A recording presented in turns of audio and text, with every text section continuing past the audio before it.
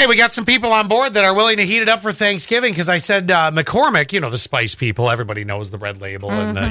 So shop.mccormick.com has a Frank's Red Hot injector so that you can inject that into your turkey this year if you really want to kick it up a notch and just say, we're going to burn the roof of your mouth right off. Well, turkey's so boring anyway. I feel like this is what it needs. Yeah, because I will go with this. Unless I'm eating a turkey sandwich, what do you put on it? Either mayo or mustard, whatever, however you do it. Dress it up. You got to dress it up. Plain turkey on its own, I lather it with gravy. I'm like, you got to have something to wash it down. Or you put like the turkey, and then you scoop the little mashed potatoes and the little corn, and then you got a little Thanksgiving mountain in your mouth. It's like a pot pie. Exactly.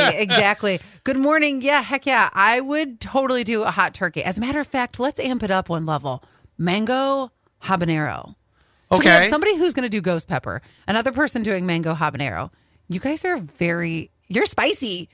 8231 says, my husband would eat a hot turkey. I also put ranch in my mashed potatoes. Oh, I've heard that works. Oh, ranch and hot sauce. Blue cheese and hot sauce? You could just make buffalo bird, yeah. Mm-hmm. That would work. If you're going to do it. Yeah, I've heard the ranch, though, in the mashed potatoes really does kick it, to a different level. Have you ever done that? Makes it creamier? Oh, yeah. Especially if you're doing the hot sauce, too.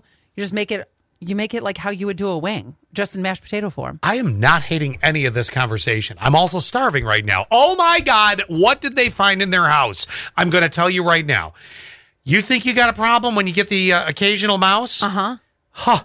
These two women, they heard noises coming out of the chimney of a cast iron stove. So you hear noises. What do? You go and investigate. Mm-hmm. This is what they found. Okay. Just say. I have no hold on it anymore. You're good. You're good. Any weight on it. Come on, buddy. Let's call animal control. What is it? Vultures are protected. Oh, here it comes. It's coming out.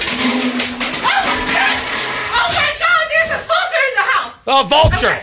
Oh, a vulture in the chimney. It can fly.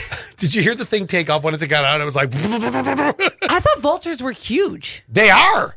They're not a small bird. So that bird must have. Well, kind of been like Santa Claus. You know how Santa Claus sucks in to get down your chimney? Sucks it in to go down.